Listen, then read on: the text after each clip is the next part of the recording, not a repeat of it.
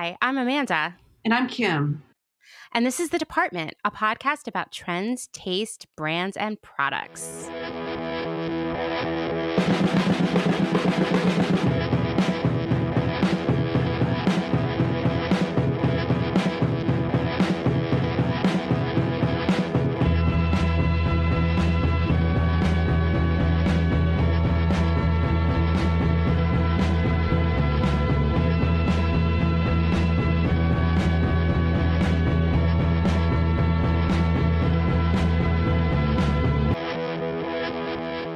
Well, welcome to episode 6 of The Department.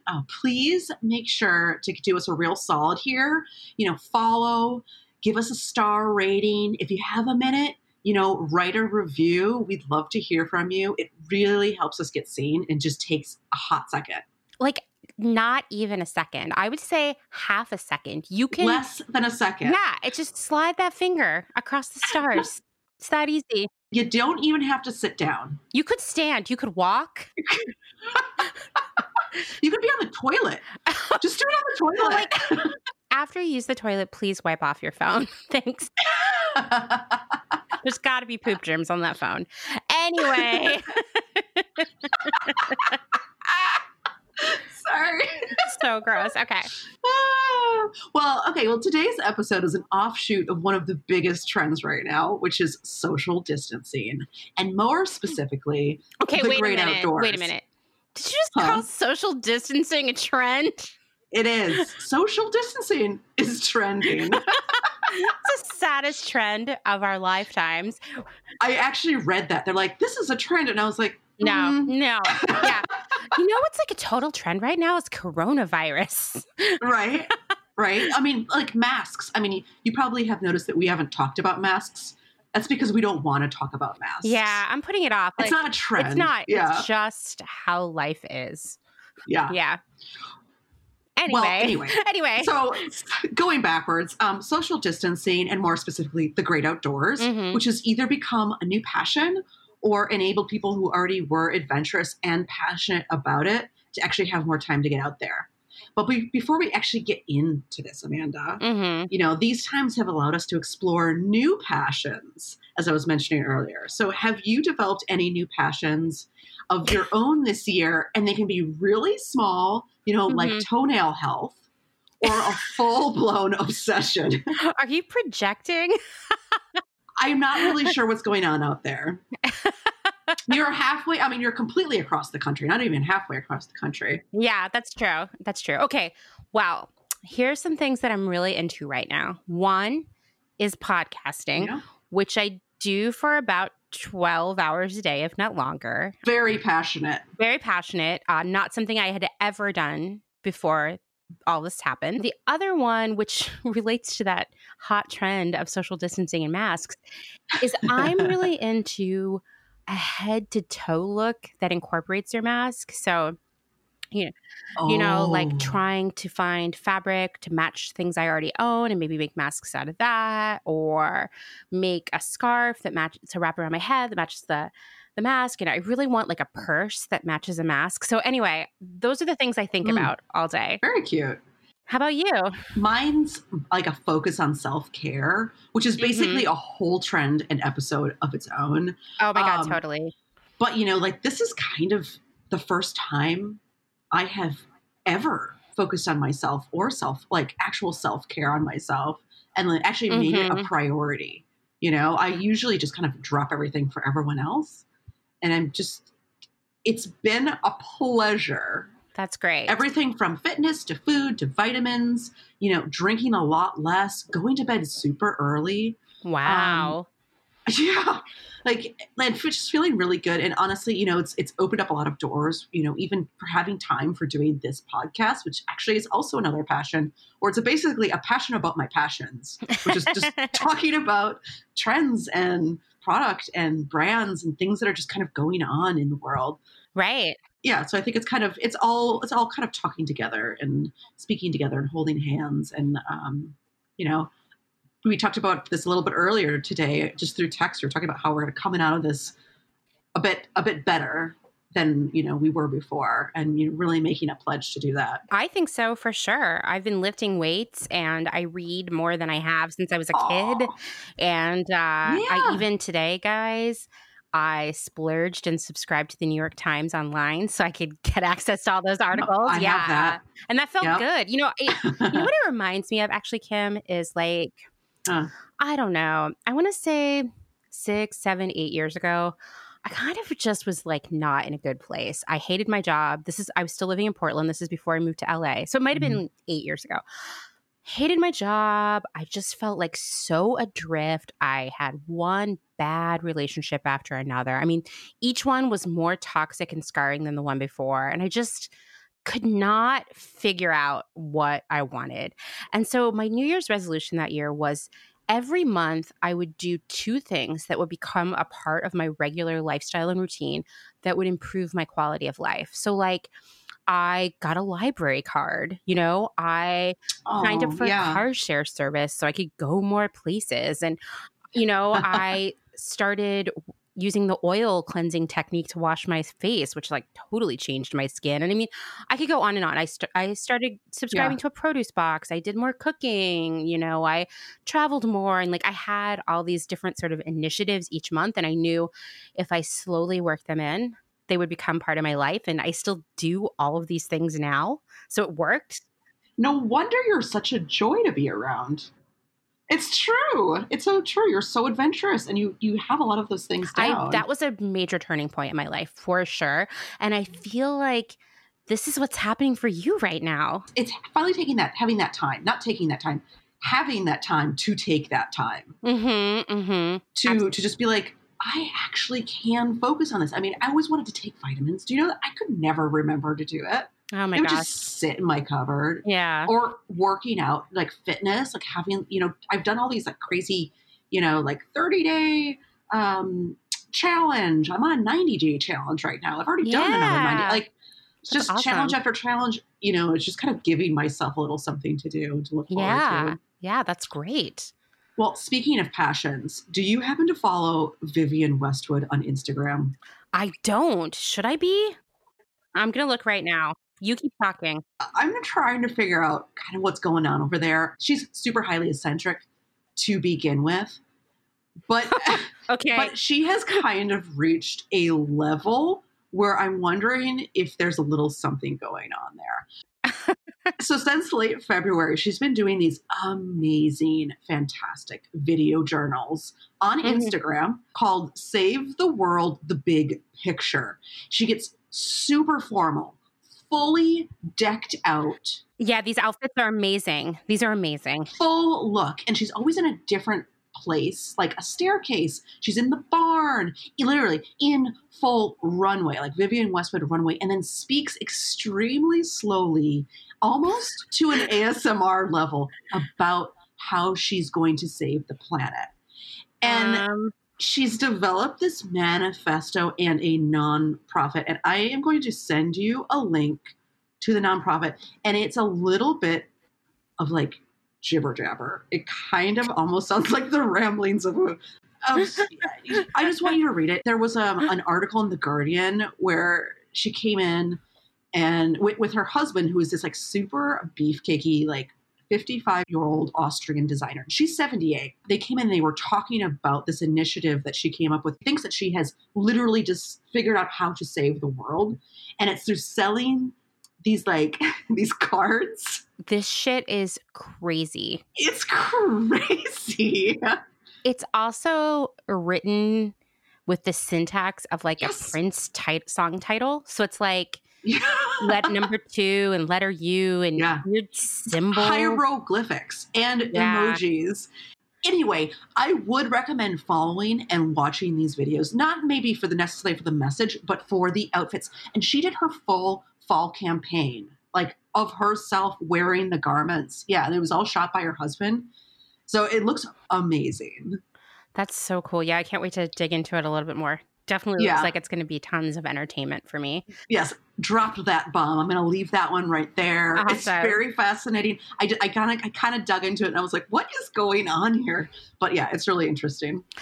So it's funny because, of course, or I shouldn't say it's funny. It's appropriate because we're talking about the great outdoors.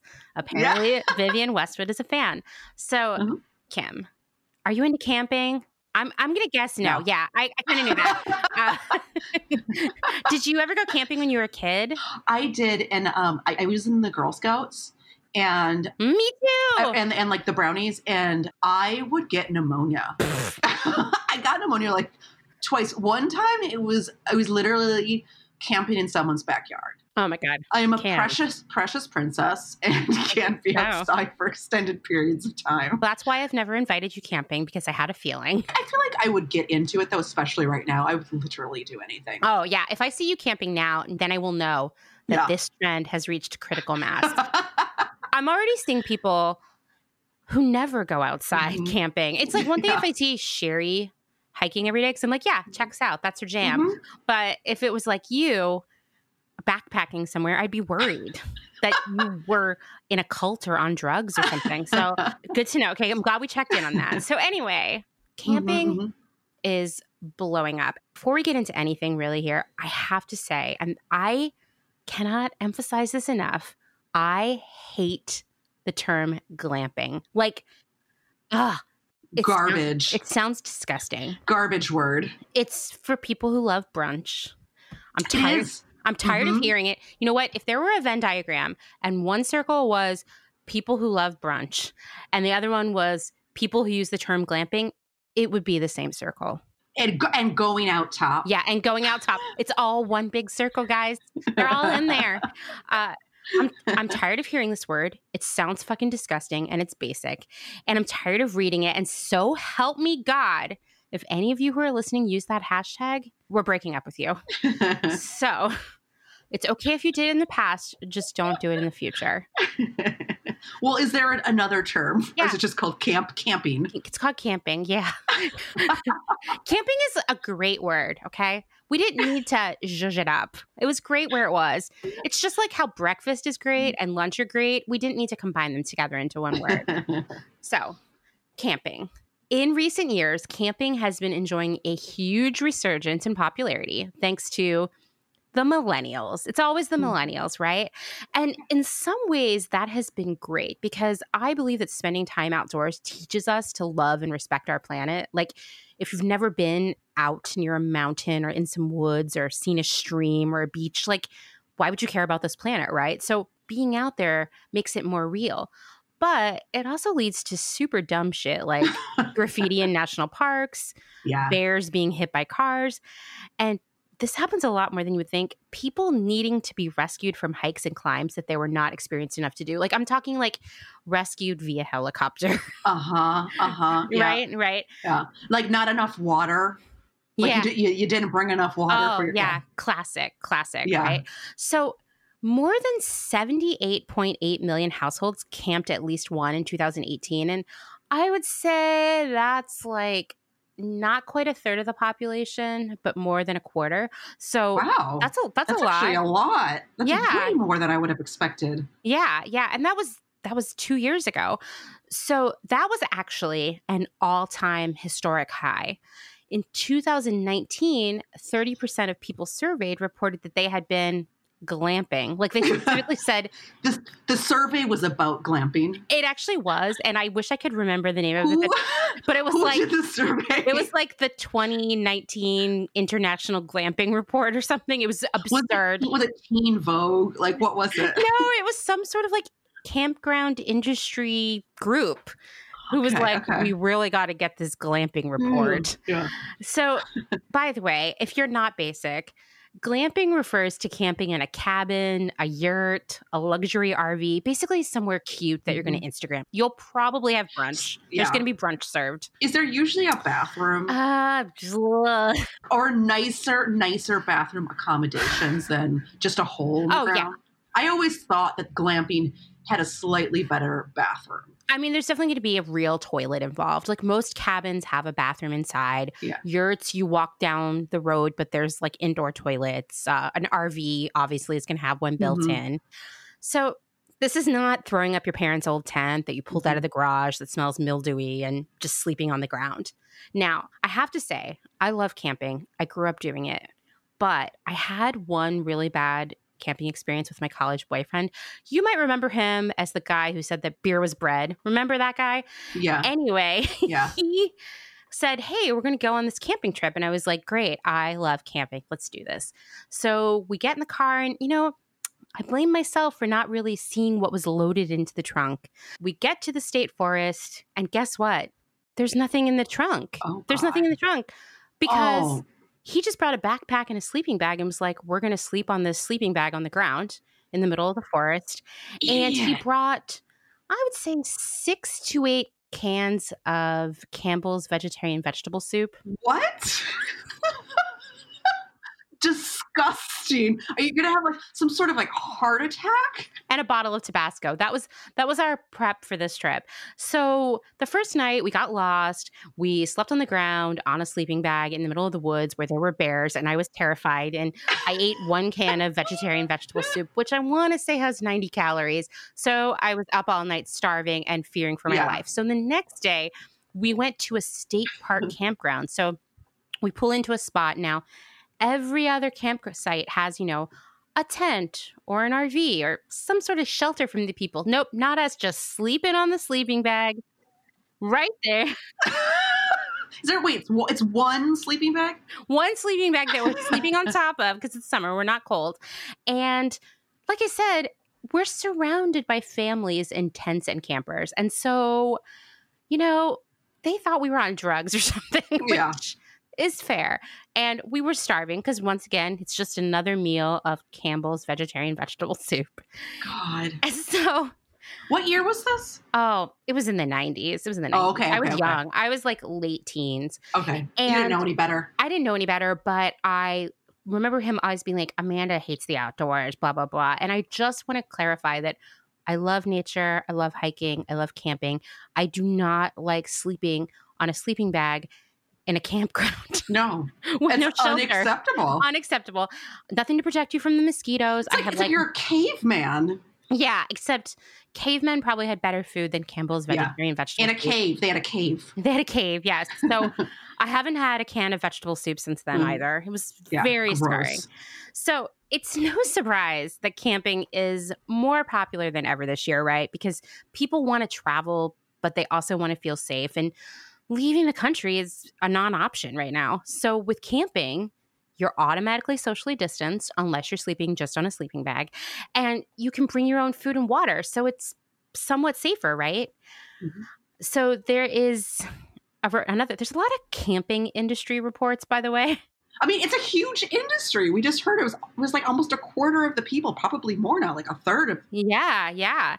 The Campgrounds of America 2020 North American Camping Report said that camping, RV, and road trip essentials are seeing double and triple digit growth in sales. So we're talking, 50% increase, 100% increase, 200% increase, depending on the category. So we're talking about camping equipment, camp stoves, cooking utensils, sleeping bags, lanterns, all the things that you need to go camping. And rental car companies have seen a surge in road trip related rentals, which is good because it all seemed like they were going to go out of business. So they're probably loving this. And RV rentals are huge right now as people travel to national parks, the beach, state parks, whatever. And there are a lot of different options out there. Actually, if you want to rent an RV, we've been looking into it. So one is called Cruise America, and that's been around for years. And every time I go to a big national park like Death Valley or the Grand Canyon, I see them there everywhere. Basically, they're like reasonably sized RVs that you can rent for a trip. Your whole family or group of friends can live in this RV for a week or as long as you want it. And it's like not that unreasonably priced, especially if you split it with a group of people. Another option is outdoorsy, whether it's a little pop-up camper or a full Winnebago. And it's really cool because one, otherwise these things would just sit in someone's driveway, right? And two, it's really affordable. Like depending on what you're looking for, it could be anywhere from like $30 a night to like $200. just depending on how big you want to go. Mm-hmm. And there are tons of other options out there that are more regional, people who just own like a little fleet of campers of some sort that you can rent out. So definitely a great option. For the RVs, I've been thinking about Winnebago. Mm-hmm. I actually think that the Winnie is super primed for a comeback. I think that the world is practically foaming at the mouth Oh, yeah. for a nostalgia concept and a re-release of the classics, Mm-hmm. like classic branding and colors, but have all the interiors updated and modern, but not to go down that PT Cruiser territory. Mm-hmm. Mm-hmm. Yeah. Just like super classic outside, but not some sort of strange like PT Cruiser Frankenstein. Right, right. The little sort of teardrop shaped ones that you attach to your car, those have also been making a comeback, and like all kinds of brands are making a new version of them. And then of course you can buy vintage and new Airstreams as well.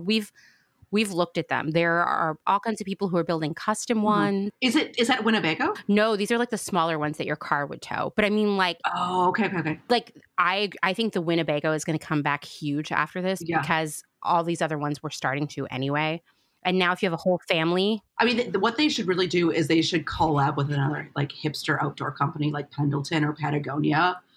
And I think that they could really, really, amplify their positioning. Agreed. And I think there's still tons of opportunity here to be a person who sells super hipstered out RVs. Like, make it cool, because the one thing they do all have in common is they're kind of ugly inside. Yeah. Like they're just kind of gross mauve color schemes and whatnot. Like there's still someone should someone should partner with Pendleton. Can you imagine how great that would be? I just said that. I was like, Pendleton. Yeah, no. Because you could do the Pendleton interiors. Exactly. And like there'd be a blanket in there, or yeah. I mean, to me, that's the best option, but I'm sure like even if you went with Woolrich or something, it'd still be pretty cool. Yeah. So if you're listening, people who make RVs, please do this. I want one. Winnebago. Call us. We've got ideas. We'll guide you. So if you're like, I get car sick, I don't want to be in an RV, that's gross, there are more luxurious options that involve staying in one place. And some of them are very high end. So one is called Getaway, and it has cabins outside, I don't know, like a dozen major cities across the country. Each cabin has a queen size bed, heating and air conditioning, running water, even hot showers. See, this is good. This is for you. It's still rustic enough to have a campfire and like a picnic table and stuff, but it's very, very nice, very cozy core. And they're a little bit pricier. It's about $300 a night, which is what it would cost to stay in a nice hotel. It's not terrible. Wait. Is it $300 a night, or is it actually like $500 a night because it's got the Airbnb tax in it? I don't think it does. I tried to pretend to rent one today, and it didn't seem to be adding all kinds of crazy stuff. So because that drives me. Oh my god! bananas. Don't get me started. So I'm not even going to talk about Airbnb on here because there are yurts and cabins out there, but I'm just so over it. Yeah, just don't even go there. The added on fees have gotten so out of control. It's just not even an option. It's not even an option anymore. It can literally go up 50%. Yeah. We were looking. It's ridiculous. We were looking at a few places out in Death Valley, and we were like, "Fuck this! This is crazy." I'd be like, "Oh, 150, great. Oh, never mind, it's 400." Like it was so extreme. I don't have any space for that anymore. I think Airbnb. I heard they're trying to go public. I don't know why. I think that concept is on a decline. Anyway, another fancier service. This is really bougie. It might be out of our budgets. It's called Collective Retreats. And it bills itself as a luxury experience with beautiful rustic accommodations and personal chefs. So it's a lot different than Girl Scout camp. Yeah. In the backyard. In the back, yeah, exactly. I also just want to shout out that a lot of state parks have yurts and cabins, all other kinds of facilities that tend to be pretty easy on the budget and really nice. And they're always in the best spots. Those state parks, they get the prime real estate. So I've had a lot of good experience staying in yurts in the Pacific Northwest. I recommend it highly. I also have to give a special shout out to my favorite place, the Sou'Wester, which is a resort made entirely of lovingly restored vintage RVs. It's in Washington State. They have an honor system store, a little vintage shop, a sauna, and the beach is like a 5-minute walk away. So cute. And they're open right now. They offer socially distant check-in options, and it's all very safe. They also have really nice goat milk soap. And it's one of my favorite places on earth. And I hope to go there again soon, very soon. So that's like indoorish camping, right? But Well, the van life trend. yeah. I mean, obviously, van life is something, and I've known a couple people that can subscribe to the van life thing, and it makes a lot of sense for them. And they'll get a van and refurbish it and everything. But do you think that airbrushing will be coming back like the 70s? I would love to see it. I mean, did it ever go away? Yes, it did. It went away, and I want to see it return. I want to see oh my God. van life vans with like an airbrushed wolf on it. Me too. It's funny that you bring up hashtag van life because there's been a lot of controversy there lately with influencers who are like van life influencers who are actually not living in the van. It's all a fraud. Oh. You're like, That's oh, sad. surprise. Oh. Yeah. Anyway, you can't look that good when you live in a van that long. It's just not happening. So if you aren't camping in a van or in a lodge or in an RV, you can camp in a tent. There you go. And that can be so much fun. It can also be terrible. It just kind of depends, right? But you need a lot more supplies for that, right? So you can get everything you need at REI or any local sporting goods store, but if you're looking for more design-driven gear, I have a few options. One is Snow Peak, and that's my absolute favorite. It's a Japanese company, and everything is unsurprisingly thoughtfully designed, well-made, very useful, and they have tents, cookware, bedding, even clothing. You name it. It's not cheap. It's pretty expensive, but it will last a lifetime. So if you're like, I'm going to be a lifelong outdoors enthusiast, which would be great. This is a passion, if this is like a new passion or an old passion, this is it. Yeah. So invest, right? Yeah, because this stuff can be expensive, but you don't want it to fail on you at the most inopportune moment, So I don't know if you remember Polar. Of course. I always loved Polar's branding. Oh, so good. And they were about to take the world over like 5 or 6 years ago, but they went into bankruptcy. Yeah. Honestly, if you want my real opinion, it's because they went too heavily into clothing and not enough into outdoor gear. That actually makes sense. They closed up shop, I want to say like 2 years ago, maybe 3 years ago. They were bought by another company and now they're back in business. I have one of their old tents and I love it to death. Like it's super easy to put up. Putting up a tent sometimes can be the worst thing ever, especially if it's dark or you're doing it alone. But these you can put up by yourself in less than 5 minutes. And it's also really cute. Mine has a really cute floral and bird print on it. They have tents, their famous knapsack, which was that like sleeping bag that you could wear as clothes. Yeah. Some other gear. And you won't be able to get everything you need for your trip there, but what you do get will be cute. And then there's also Woods, which is an iconic Canadian brand that has been around since 1885. Interesting. It's a true heritage brand. Of the 3 brands I'm talking about, this one's the most affordable. And they according to their website, Woods blends refined heritage-inspired style with modern-day performance. And they literally have everything you need for camping. So tents, sleeping bags, tumblers, cookware, lanterns, stoves, and it's all great. But once again, outdoor stuff is so expensive. I almost got divorced right after I got married because I had come back from camping in Malibu with Sherry. I was in Portland. And I had asked Dustin to take my camping stuff back to the storage unit. And he was like, sure. But he didn't take it that night and he left it in his car and it was all stolen out of his car. Oh. And if I hadn't been in bed with Mono, we probably would have gotten divorced. I was really, really upset. That is really sad. I mean, those are like collector's items. Yeah. I mean, we're talking like thousands of dollars worth of stuff that I had slowly accumulated over time. So buying this stuff is a risk and it's really, really expensive, especially if you're not 100% sure that you're about to become an outdoors person. And that's okay. Fortunately, you can now rent your outdoor gear. And this is an amazing option to me because like I said, this stuff is expensive, especially if you want nice stuff, which you do, because if something breaks while you're camping, it's never good. So the place where you can rent all this is called Arrive Outdoors, and they literally have everything you need: tents, sleeping bags, cookware, headlamps, all of it. That's great. It's so amazing. You can rent a kit for 2 for as low as $23 a night, and it includes a tent, sleeping bags, sleeping pads. You got to have those. You'll be miserable. Headlamps, cookware, chairs, even a Yeti cooler. Mm-hmm. And they also have kits for one person, kits for 4 people. You can just add on stuff that you want.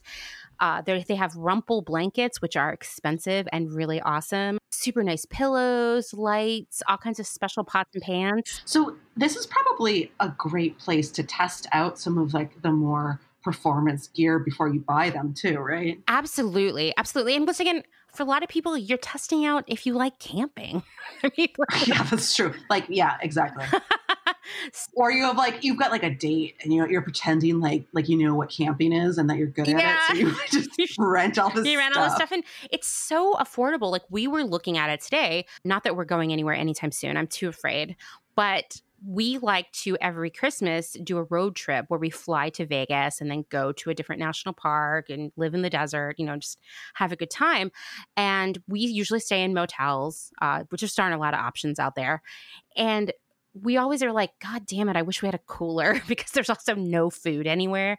And you don't want to fly with a cooler. That would be ridiculous, right? We could rent one from Arrive Outdoors, have it shipped to our hotel, our first hotel, and have it for the whole trip. That's awesome. Yeah. And there are a lot of other things too. Like, you could rent, we were like, oh my God, we could rent a little tiny stove and some pots and pans and like actually not just eat chips the whole week. So I think there's a lot of potential here, and I hope that this business really takes off. I'm sure it's doing amazing right now, but I hope it continues, because I think this can make the outdoors more accessible for people. That's awesome. I mean, I've never heard of that, and that's such a smart business idea. Right? Mm-hmm. So that's my talk about camping. Okay, well, I will transition us over into the softer outdoor gear, which is what I'm responsible for. I'm no outdoorsman over here. Retro outdoorsy fashion is actually really having a moment.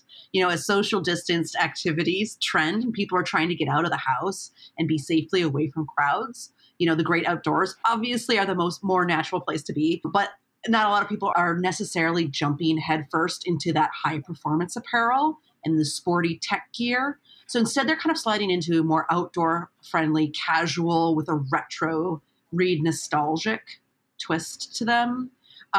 These are going to be, people that want to look really cute to go for like a day hike, or, take like an Instagram photo of them like walking up to the observatory here in LA or something, like that. But that retro look, obviously continues throughout. Right. So what does this mean? We got a lot of ringer tees. We got these cargo and utility pants. And here's another one of those swing a dead cat scenarios. The bucket hat.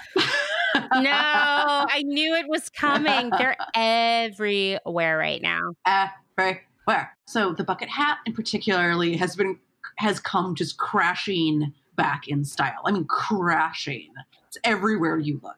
It originated from an outdoor styled fisherman, and it became really fashionable amongst the mods in the 60s. So, Amanda, there you go. And then the style came back again in the 80s as an iconic, like hip hop. And then it continued into 90s streetwear resurgence and was popularized by everyone from like that hippie jam band culture to clubwear. And Amanda, I'm just going to say it. It's time to bring it back a whole new aesthetic name, Clubcore. Because club is everywhere. Oh, yeah. So you heard it here first, folks. I'm here for it. I love it. It's Clubcore. Anyway, so Kangol was super notorious as a bucket brand. You remember Kangol? I mean, who could forget? And everyone wore it. Like every single celebrity. It wasn't even like a style definer necessarily. No. But all the celebrities had it. You saw it on like a Leonardo DiCaprio. You saw it on like this is this is like the 90s. You saw it on Leonardo DiCaprio. You saw it on Samuel L. Jackson. I think was that who wore the Kangol? No. Oh, I'm like no. It adds up. I think he wore that like newsy hat. Oh my God, you're right. I think I've blocked out all the bad hats of the 90s. Like the newsy hats also just really grind my gears. Well, yeah. Well, Newsies just changed. It revolutionized that look. Anyway, so the bucket hat really started trickling back onto the runways in 2018 kind of with this clubcore resurgence and also with the ugly shoe. So I'm sure there's some sort of connection there of the two. Give me an example of an ugly shoe. The ugly shoe is the UGG. Oh God. The UGG came back, like the dad shoes come back. So like that ugly shoe trend, that has been kind of amplifying over, it kind of came back around the same time, but it was more high fashion. Do you think we should start wearing Clark's Wallabies again? Because now I'm feeling like we should for fall. I mean, honestly, who knows? I mean, we jump in our PT Cruiser. We put on our Clarks. Oh, we gotta wear the Looney Tune tee. Oh God, yes. We called it. I told you I was coming back. The Kangle, not the bucket, but the newsie. Oh God. Okay, so one time I had someone over at my house. I was having like a party, and there were tons of Kangle hats there also. This was like peak of that time. Yeah. And someone had one of those newsy ones, and I put it on my head for all of 5 minutes, and it gave me a rash the whole way around my head.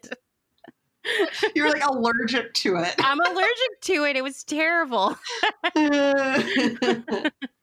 Well, unfortunately, Amanda, it's back. So it came back on in 2018, and then it really just kind of flooded the influencer radio waves, catapulting this one into one of the most popular accessories of 2019 and then carrying her right on into 2020. The bucket hat was, notorious in the 80s and 90s as a style identifier that was around for extended periods of time.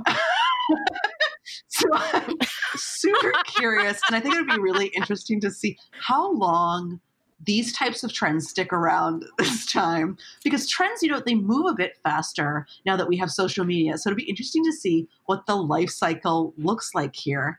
And I don't think there's actually anything necessarily wrong with the bucket hat. And I actually think it could be pretty cute if done in the right way. And I've seen really cute ones and really cute on people.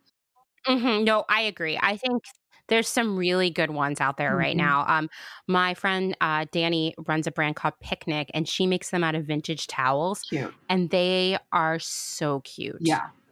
But Amanda, so when a trend full on hits Zoomies, is it officially out? I mean, wait, is Zoomies still around? Oh, yeah. Zoomies is still around, and Zoomies is like a Gen Z meme. That is, and basically they meme it to mean if anything with Zoomies in it means that it's like out of fashion. So right now you could find a lot of bucket hats and Zoomies, but you can also find it on some of the most like influential influencers. So this one is really kind of just this one. It's a bit of an anomaly. Yeah. I mean, that's like almost too much for my brain right now.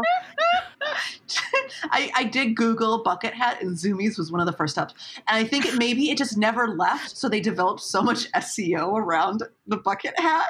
That's what I was wondering, if it's the same inventory they've been selling. And it's just like dead stock now. Kangle. Like they like someone will RTV some, then Kangle ship it to Zoomies. It's just been building up. Oh my God. I know. I personally just love the fact that Zoomies has turned into a meme for being uncool. Yeah, because guess what? It never was. I'm trying to find where it turns out, like, wait, do we have a Zoomies around here? Sure you do. You're in Philadelphia. There's one downtown. Wow. Oh, girl, you've got a Zoomies. Got a Zoomies. Don't worry. Yeah. You got a Zoomies. Well, moving on, the cargo, carpenter, and utility pant is everywhere. I have mixed feelings. Yes, there's a right way and a wrong way. And I know that you have mixed feelings, which I would actually love to hear right now. Well, on one way, I don't want to tell people what they should or should not wear. But on the other hand, it is so... But that's kind of your job. I mean, that was our jobs where we dictated what was cool. I mean, obviously, if this trend was in, we would be kind of forced to buy it. Oh, for sure. Now, I have to say, 1999 to about 2002, I was wearing a lot of these. So... Actually, yes, I did have some bulldog ones from Urban. Oh my God, me too. Yeah. the railroad stripe. I was like, I knew that's what you were going to say. Yeah, that's what I had also. Shut up, with a ringer tee. Yeah, duh. Yeah. Yeah. And then we both had the haircut, the short haircut, that because we all wanted to be Drew Barrymore. Yeah. Drew Barrymore. Yes. Exactly, the little flower girl. Yeah. Yeah. Yeah. Everyone's look with a van. Yeah. So I wear those a lot, and I would wear them with like some sort of crop top. But I look back at pictures of myself and I'm like cute or whatever, but I can tell that I'm uncomfortable in those pants, that they are moving up and down every time I walk. They're hitting me in a weird spot. I think it's just really challenging for women to get a good fit there, but everybody needs to go out and just try it for themselves. Well, there's a right way and a wrong way, and it depends on the fit. And I have been looking around, and there's some brands that are crushing it, and the fit looks super cute. And then there's just some, that it is kind of a Janko-y vibe, and it just doesn't resonate. I would go for, if you want to get that 90s nostalgia, there's the cute knit flares that are really popular. I just went urban, and it's like, oh, this is cute. This is not, like, very easy to define a slightly more flattering fit. Yeah, I agree. Those are easier. For sure. So, here at the department, we love to talk about emerging and indie designers to give them a bit of a platform and a voice and be more visible amongst all the noise and the big guys.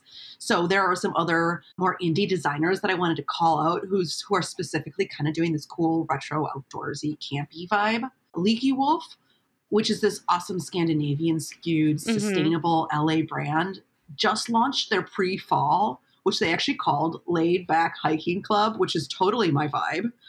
And it looks like it might have been shot in Idlewild, which, if you don't know Idlewild, it's here in California. And it's like a mountain village almost. And one of the coolest parts about them is that their mayor is a dog. I don't trust them. I don't trust the dog mayor. I love it. I think the cats are better for politics. Leaky has nailed that cute-looking outdoor adventure without having to do that performance and tech. They do the cute little head kerchief, utility pant that actually looks like it's a cute cut. And they're even doing something called a leisure pant, which really evokes this like 70s vibe. They also have a little cute like garden club capsule of printed tees to encourage outdoor plant-based activities. And they've embraced this kind of like picnic gingham vibe for their summer capsule that you can kind of mix and match. The next one is San Francisco-based Camp Collection, which is a kind of a full-on 80s summer camp, And they actually have a pretty cute mask that does kind of look like tidy whities for your face. I don't know. And I think they keep selling out of them, but they have a really, really fun collection of ringers, those gradation color block knits. And Amanda, they have those Roller Girl American Apparel style booty shorts that you were missing. Yeah. I was missing them. And then the last call out is Big Bud Press, who I think actually deserve a slightly larger mention, but I'm just going to do a short one here. We could talk about them more in depth in a different episode, but they're based here in LA. They have a shop right down the street from me, actually here in Echo Park. And they do this more like 70s play clothes vibe, but it really kind of fits into that outdoors mix because it's like play clothes, Sound of Music. Super optimistic, bright, primary rainbow of colors, 70s prints and patterns like daisies, which are a trend in itself. There's tons of daisies out there. They have that size inclusiveness that they've garnered like such a massive following that their Instagram actually has 237,000 people that follow them. I love them. I know you do. I've been in them. I've been in the store with you. Yeah. I mean, their quality is amazing. Just the fact that they are like making it all in LA, they're paying a fair wage, they make all those sizes. They're doing everything that all the other brands refuse to do because they think it's too hard. And it's not. They were the first like really positive and body positive. Totally. Like optimistic and body positive companies. And I think that's why they really resonated with all these people. It's like everybody was just dying for something like this. Yeah, I agree. I agree. So the next aesthetic trend, I think, has some real potential as we kind of get into the winter months and move away from that like hiking and outdoorsy vibe. I started noticing the Apres ski trend on the more high contemporary designer brands last fall winter, so 2019. You know, it definitely looks like something we haven't seen in a while and something that we're really, really in need of. It has that nostalgia. It has that like 70s look, the color. It's kind of everything that our market says it has legs. So a little bit of background, the Norwegians, and, you know, just so you know, I'm half Norwegian. So this will make a little more sense when I went to Norway. They originally pioneered leisure skiing, which they call Nordic skiing. And it's this kind of cross between cross-country skiing and downhill skiing. So wait, is Nordic Track from Norway? Oh. Do you remember Nordic Track and all the infomercials? I had a Nordic Track, or my dad did. I used it all the time. Oh my God. I was so good at the Nordic Track. I mean, this is like the 80s, 90s. So I went to Norway back in high school and I did try my hand at Nordic skiing. And you do have to really understand that I am not personally known for my agility and grace and nearly broke my neck a few times. Oh my God. Because, I mean, it is literally, it is part of the culture. It is what they do there. And it is that cross between downhill skiing and cross-country skiing. If I had grown up doing it, I wouldn't have been such an absolute disaster, but I can really see why people love it. So skiing really started out as a status sport. You know, only those who were affluent enough could actually travel to Europe, to like the Swiss Alps, to the original ski lodges. So it really appealed to the elite and it had status baked in, and it still has status baked in. So eventually by the 60s, most of the resorts, even the biggest ones that are open to this day, they all started opening right around then in the 60s. And then by the 70s, there was actually a whole culture around them as it became slightly more democratic. Après ski, also meaning after ski in French, is essentially the whole of social activities and entertainment that follows a whole day of skiing. So there's also this concept of class, style, and status that goes hand in hand with the 70s style après ski wear. Last fall, I really noticed in the performance sector with ski and sports companies offering 70s style inspired and selling to high-end retailers like Net-a-Porter. So they're mostly in the $300 to $700 range with really high-tech fabrications. So this is stuff that you actually wear to the ski hill, you know? Right. And it needs to perform for you. You know, chevron knit jumpers, suspender pants, flares, jumpsuits, a heavy use of retro Americana icons like stars, red, white, and blue, and lots of rainbows. Amanda, you'll love that. I do love that. So last season, they appeared to be mostly in the premium luxury sector, but I really, really think that we're going to be able to see a lot more accessible price points opening up this fall. So perfect moment. I noticed on Net-a-Porter, they had been around since 1982, and they had some amazing retro 70s pieces. Aaron Snow, a luxury performance apparel, but they do message about sustainability. They also were showing a lot of those retro 70s inspired pieces. And then there's this brand Cordova, and this is their mission. Our craft is designing tailored ski and après ski apparel for women who love to explore rich, illustrious environments and like to feel beautiful while doing it. Wow. They definitely appeal to the luxury premium market. They have an $820 cashmere jumper set for specifically après ski. That's insane. So then Marine Layer did get on board with this trend late in the season, but they offered a much more affordable capsule in the wintertime, and they did it with this company called Lost and Found, which is this collective that preserves photography from the past. So they basically dug up old footage of full-on retro designs and recreated them for a capsule, which is really amazing. So I think we're going to see these iterations for the street or the couch, you know, kind of depending on what you're doing. I feel like I'm not really sure if people are going to be able to hit the slopes, or cross-country skiing might become actually a really big thing because there is so much distance as Mm-hmm. opposed to downhill skiing. Yeah. But I do think we're going to see some of that coming back into play. And I also can imagine that there's going to be an offshoot of cottagecore called lodgecore, where you kind of dress up like ski bunnies Uh-huh. I mean, I love that. and you can like hang out by the fire with some hot cocoa, some fondue, and kind of, do your thing. I do, at the end of this little segment, want to give a shout out to Isadora over at Backbeat Rags. She just launched this great Apres surf sweater line with waves, which I think is so cute. It's really and I kind of hope, cute. yeah, and the sweaters themselves are really cute too. They have these waves on them. They're made of organic cotton, and I'm sure that there's actually a pretty big market for an Apres surf lifestyle to be built out. Mm-hmm. And you know what? They're really reasonably priced, and they're Mm-hmm. organic. They're $139. Yeah. They look like they would last a really long time. Yeah. A good use Yeah. of They're your fantastic. dollar. Yeah. And she's amazing too. So you're supporting a really, really great brand. So I'm going to switch gears a little bit, and we're going to talk about another popular and good thing that's coming out of this trend of social distancing, which is gardening. So I know, I mean, Kim, I know you have a garden every year because you have an amazing backyard situation. Yes, I got raised garden beds. As a New Yorker moved to LA, never gardened in my entire life, generally kill all of my plants. I do have, it's easier when they're outside. It is. I agree. Let nature take its course, right? Yeah, exactly. Just water it sometimes. So lots of people all at once got into gardening this year. In fact, seeds were kind of sold out everywhere. It was sort of crazy. Like the last thing I expected to be a sold out waiting list issue was seeds, right?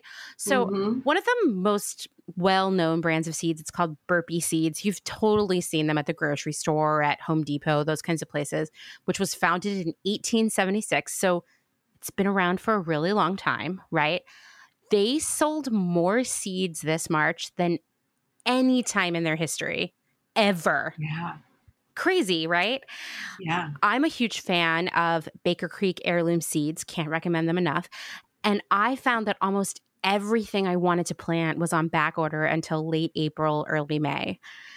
Everyone was planting seeds. And in a lot of cases, it was food, but it was also herbs and flowers. And fortunately, or unfortunately, depending on how you look at it, places like Home Depot and Lowe's were deemed essential businesses in a lot of states. So people could also go there and buy plants and other gardening stuff with a reasonable level of ease. So seed industry experts, yes, if there's a glamping society, there's a seed industry expert, right? There's a whole gaggle of them. They say that we saw a similar phenomenon during the 2008 financial crisis and the subsequent recession, but the rise was more gradual, which makes sense. More people lost their jobs, more people worried about money, they started growing their own food.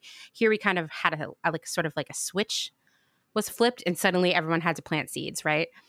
So some people kind of compare this to the victory gardens of World War II, which was basically, it was your civic responsibility to grow some food for yourself, right? And yes, it's about food, this desire to grow. I mean, I remember in the very beginning of the pandemic, grocery shopping was really, really hard. If you were brave enough to go, there might not be much for you to buy.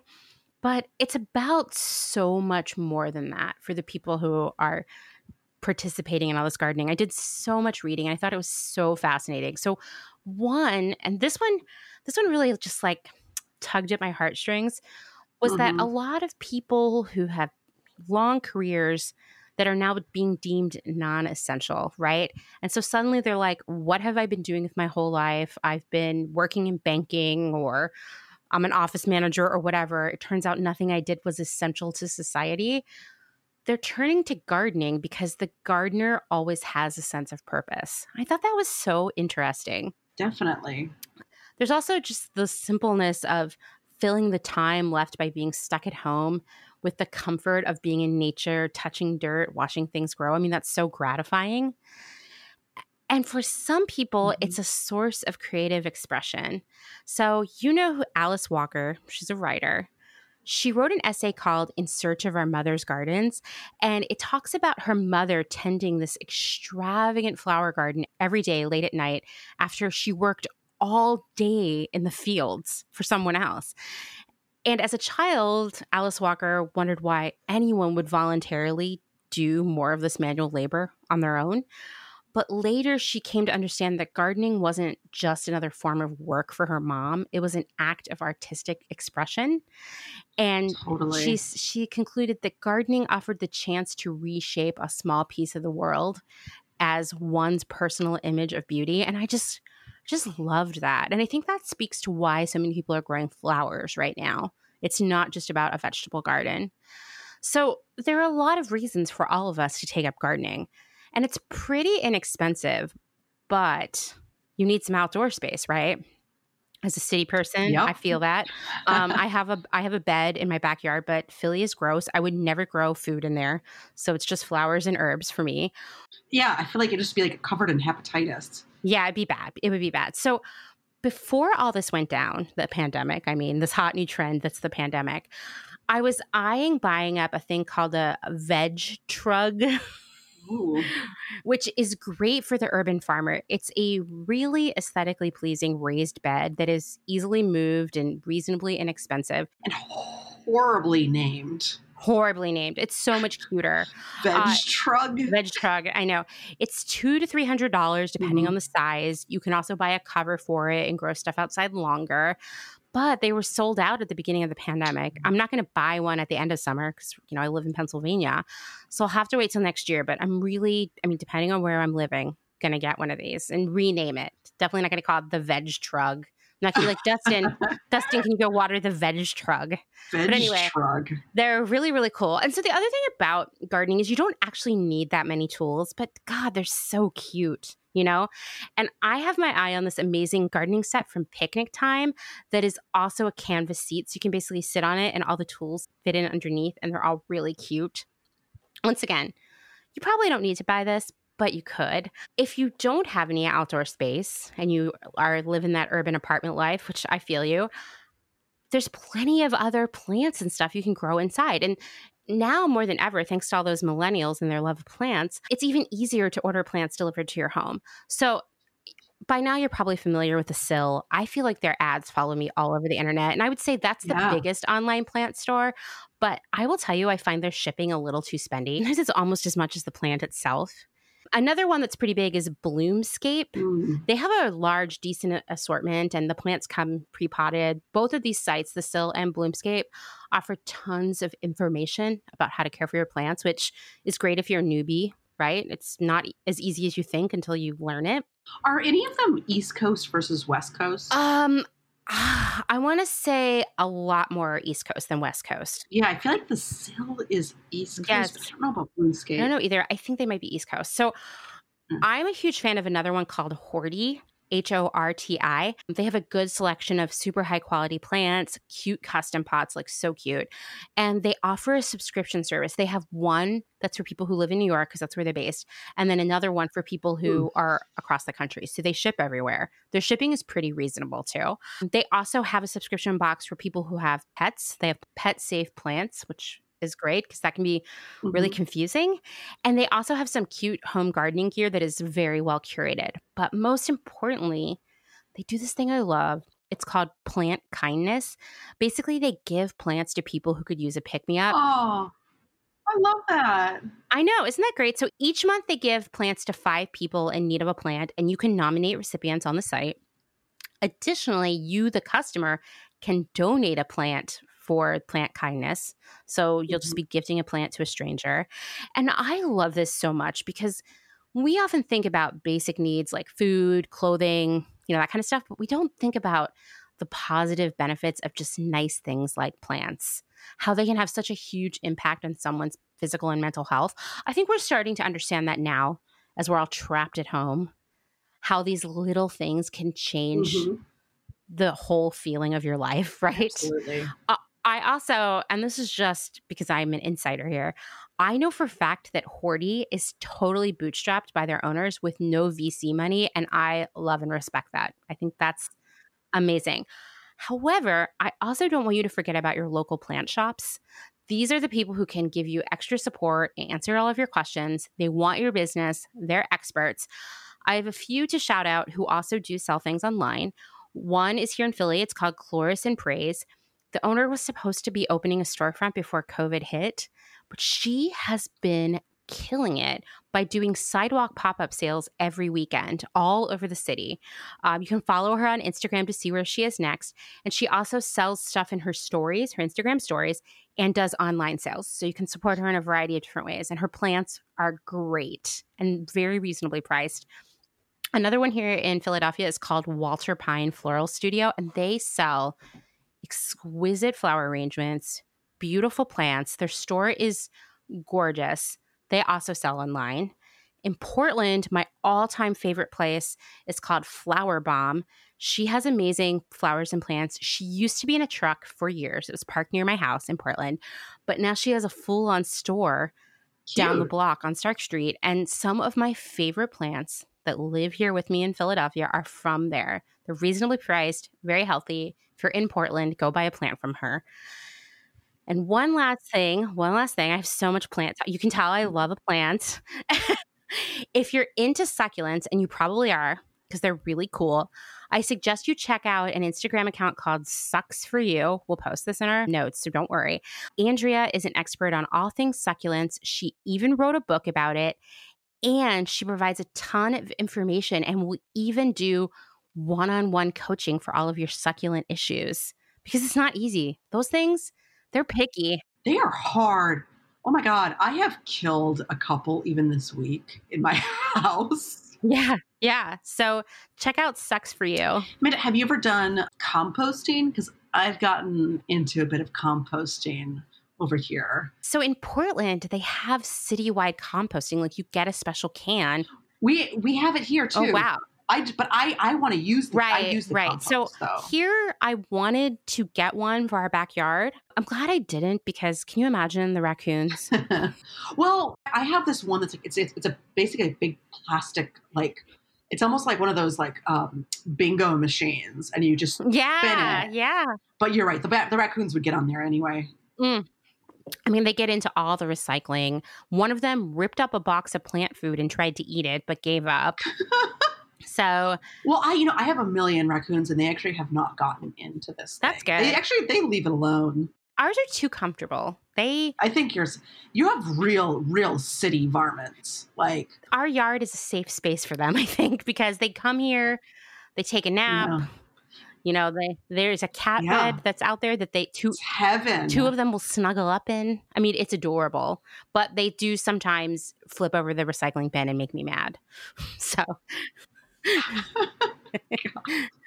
So digging into a few more of the larger brands that are ranking really high on trend and leaning towards outdoor adventuring, but are also kind of doing it right. The first one is Patagonia, which is showing just continued massive growth and popularity in 2020. Patagonia is actually really an amazing brand, and I've only kind of realized that in the past maybe year or two. But it was founded in 1973. They've grown to become one of the most notable brands in regards to integrity and sustainability. And this is because of their CEO, who has been at the helm for 12 years, Rose Marcario. She actually just announced that she was stepping down and leaving behind this extremely impressive legacy. So the company had originally been founded on a commitment to grassroots environmental organizations, and Marcario rebuilt that part that had been kind of lost over the years during her tenure of being the CEO.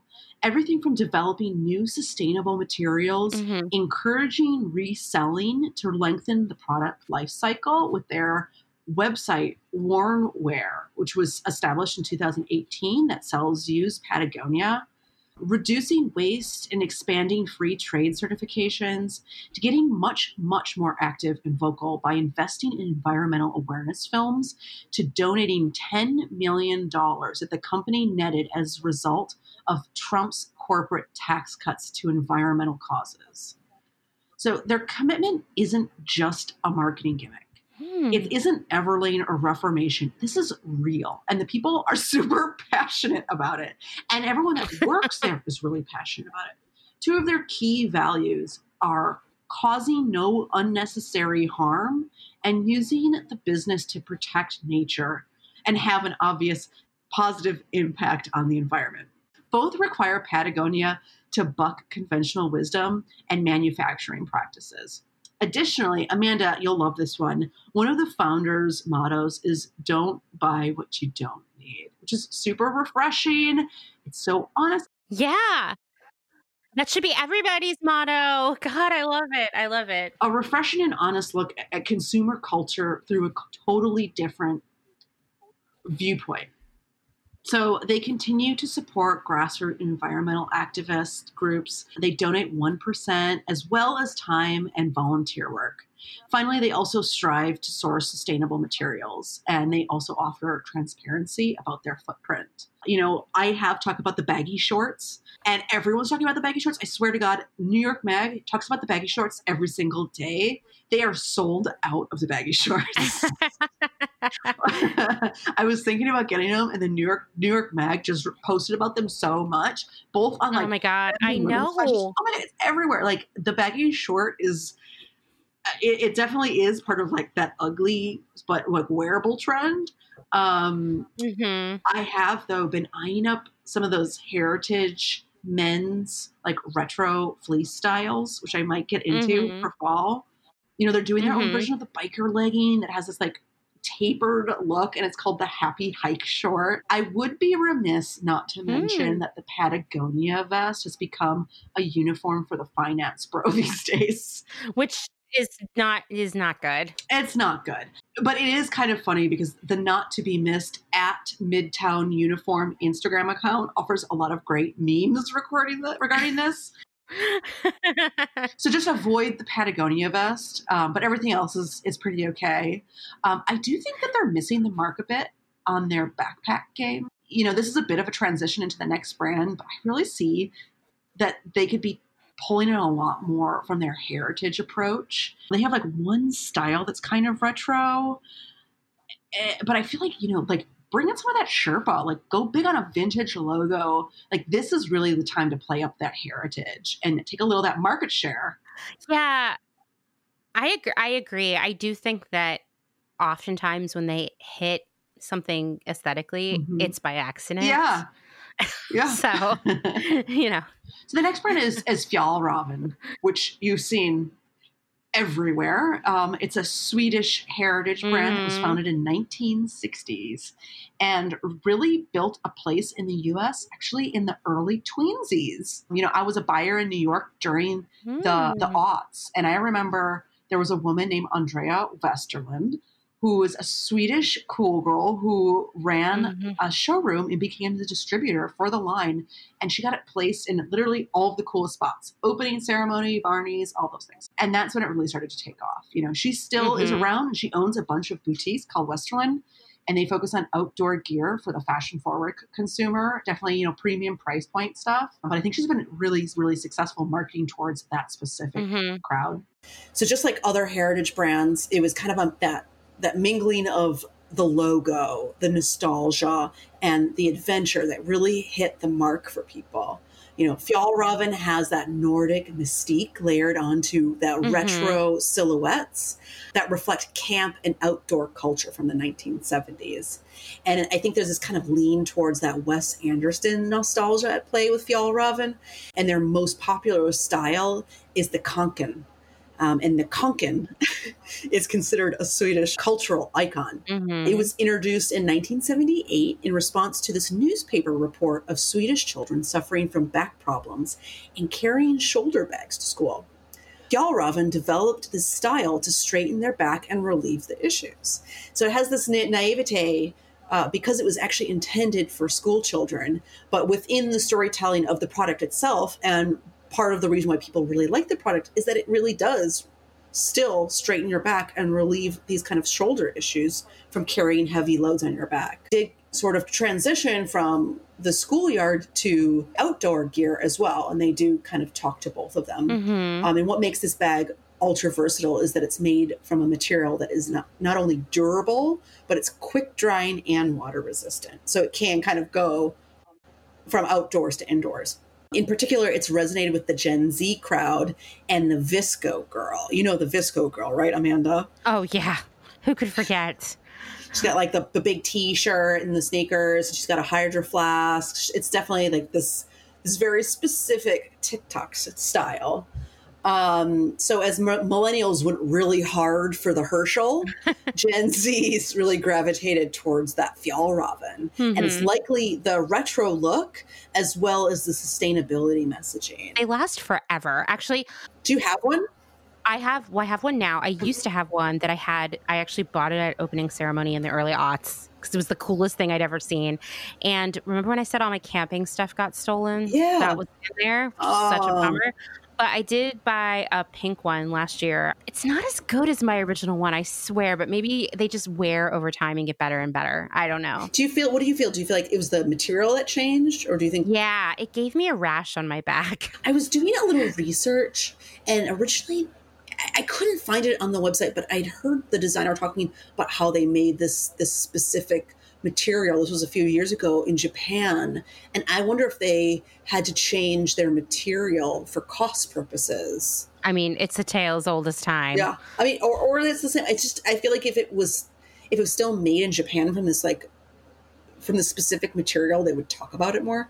But, they do message that sustainability in their design, their materials, and their production, which really resonates with the Gen Z crowd and pretty much with everyone nowadays. They have this Arctic Fox initiative that supports the preservation of the Arctic fox, but it also is open to any nonprofit in the world working to protect the environment and or inspire more people to spend time in nature. So they can all apply for funding from this Arctic Fox initiative. They really do kind of position themselves as an outdoor product, and they encourage adventure and getting out in nature. They have tents, they have sleeping bags, hunting gear, the whole 9 yards. But you know that the core of their sales are coming from these bags, these backpacks. Oh, for sure. Yeah.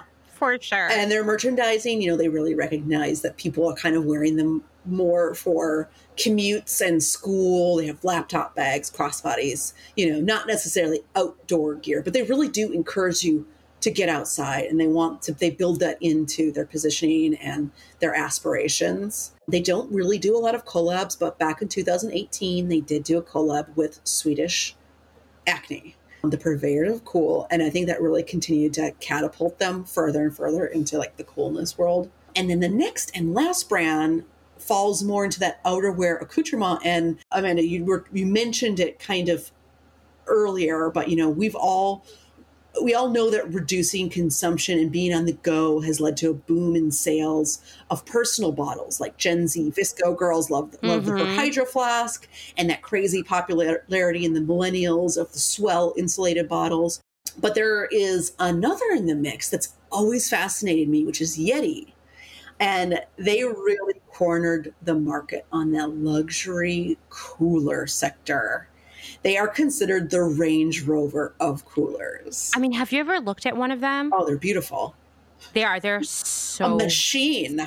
Yeah, they're so expensive too. Like, whenever I see someone at the beach with them, I'm like, like, wow, why are you at the public beach? You've got a Yeti cooler. Like, why don't you get on your private jet and go to your private beach? Exactly. Well, I didn't really know that much about Yeti, and I have seen it everywhere, particularly at different trade shows I've been to. And so I've always been kind of interested in it. It's been one of those companies that it could potentially be a heritage brand. Like, you could tell me that it was maybe founded in the 60s, and I would not be surprised. Yeah. I was sort of surprised to find out that they're actually not that old, and they were part of the aughts disruptor brands. They were born in 2006 by two avid outdoorsman brothers in Texas. And there's not a whole ton of coverage around Yeti, but there's a really great article in Inc. that kind of talks about how they built their brand. The product was built for the serious outdoor enthusiast rather than mass discount retailers. And it's founded on the idea of quality, and it's even built like the kayaks and made to last. So it's really a performance cooler, something that can be kicked around, can be literally thrown into the raging river and last.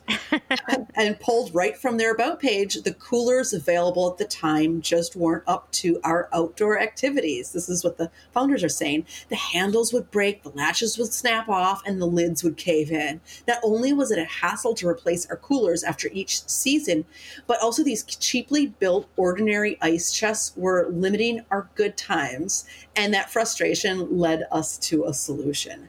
So they are investment pieces, as Amanda was saying. The basic cooler is $250. I mean, that's going up against a $20 cooler that you can get, at Walgreens. But they boast durability and ice retention, so you can still have a cold drink at the end of your trip. Like, they are literally made like tanks. They're also designed to be bear resistant, which actually is super important and necessary when you're in the wilderness. Losing your entire supply of food and having to replace yet another cooler, that's not only a loss of money, but a loss of a good time. So the $250 is basically this security blanket as well as a cooler. Like, it's basically, Amanda, if you went camping and your one can of Campbell's soup, vegetable soup, got eaten by a bear, and then you had to turn around and go back. I mean, it actually is kind of worth the $250, right? I mean, I don't think you want to ruin a Yeti cooler by housing that soup in there. That's true. No. There's never been a Campbell's soup can inside of a Yeti cooler. You got to get at least like Progresso or Amy's. Yeah, Amy's. Get some Amy's in there. In 2015, sales skyrocketed as the Yeti became a gotta-have label. It was the payoff from years of grassroots marketing to fishermen and hunters who not only spread the word, but helped Yeti spill into other markets. So they built the foundation on ambassadors, and it ended up really just paying off. They reported $450 million in sales in 2015, Amanda. $450 million. And that was in 2015. I can't imagine where they are now. And I know that sales have skyrocketed since the pandemic as the shift to social distancing and outdoor activities has grown. And now everyone's kind of having to buy their own coolers as they're kind of going out in smaller groups or going out just with their family. And it's turning it into kind of a necessity. And people are starting to buy things that just have more longevity. I mean, this thing is built to last. And then when you read those reviews, people are super passionate about the product. So when you think about it, replacing a cooler, every single season or even twice a season, and potentially having a bear come and steal your fun times and, all of those things. Or if you're kayaking, you're an actual outdoorsman, and having this cooler fall into the river, like having something that can actually sustain some serious impact is totally worth $250 in my opinion. Yeah, definitely. If you're going to be serious about the outdoors, once again, like, I have no idea how this will carry out in the future. Like, will the outdoors continue to be something people do for fun? Or will we go back to staying in hotels and getting on airplanes? I don't know.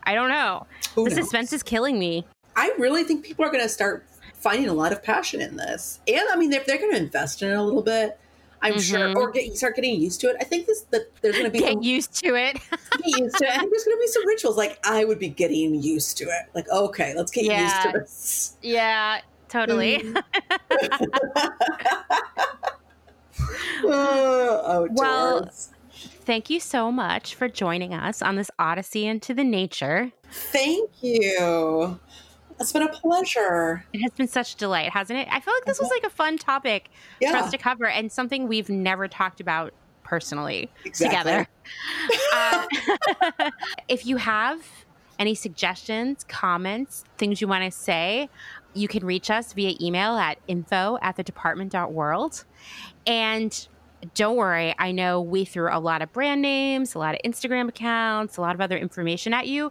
You can find all of that on our website. Kim does this amazing job of summarizing our episodes and putting in all the links. So you'll find that at thedepartment.world. And you can find us on Instagram at _the_department. Do you have anything else to add? Oh, you know what? We like always forget to thank Dustin for our music, which is like the best podcast music in the world, I think. Absolutely. Absolutely. Hands down. Yeah. It's trending. Well, thank you. Bye. Thanks.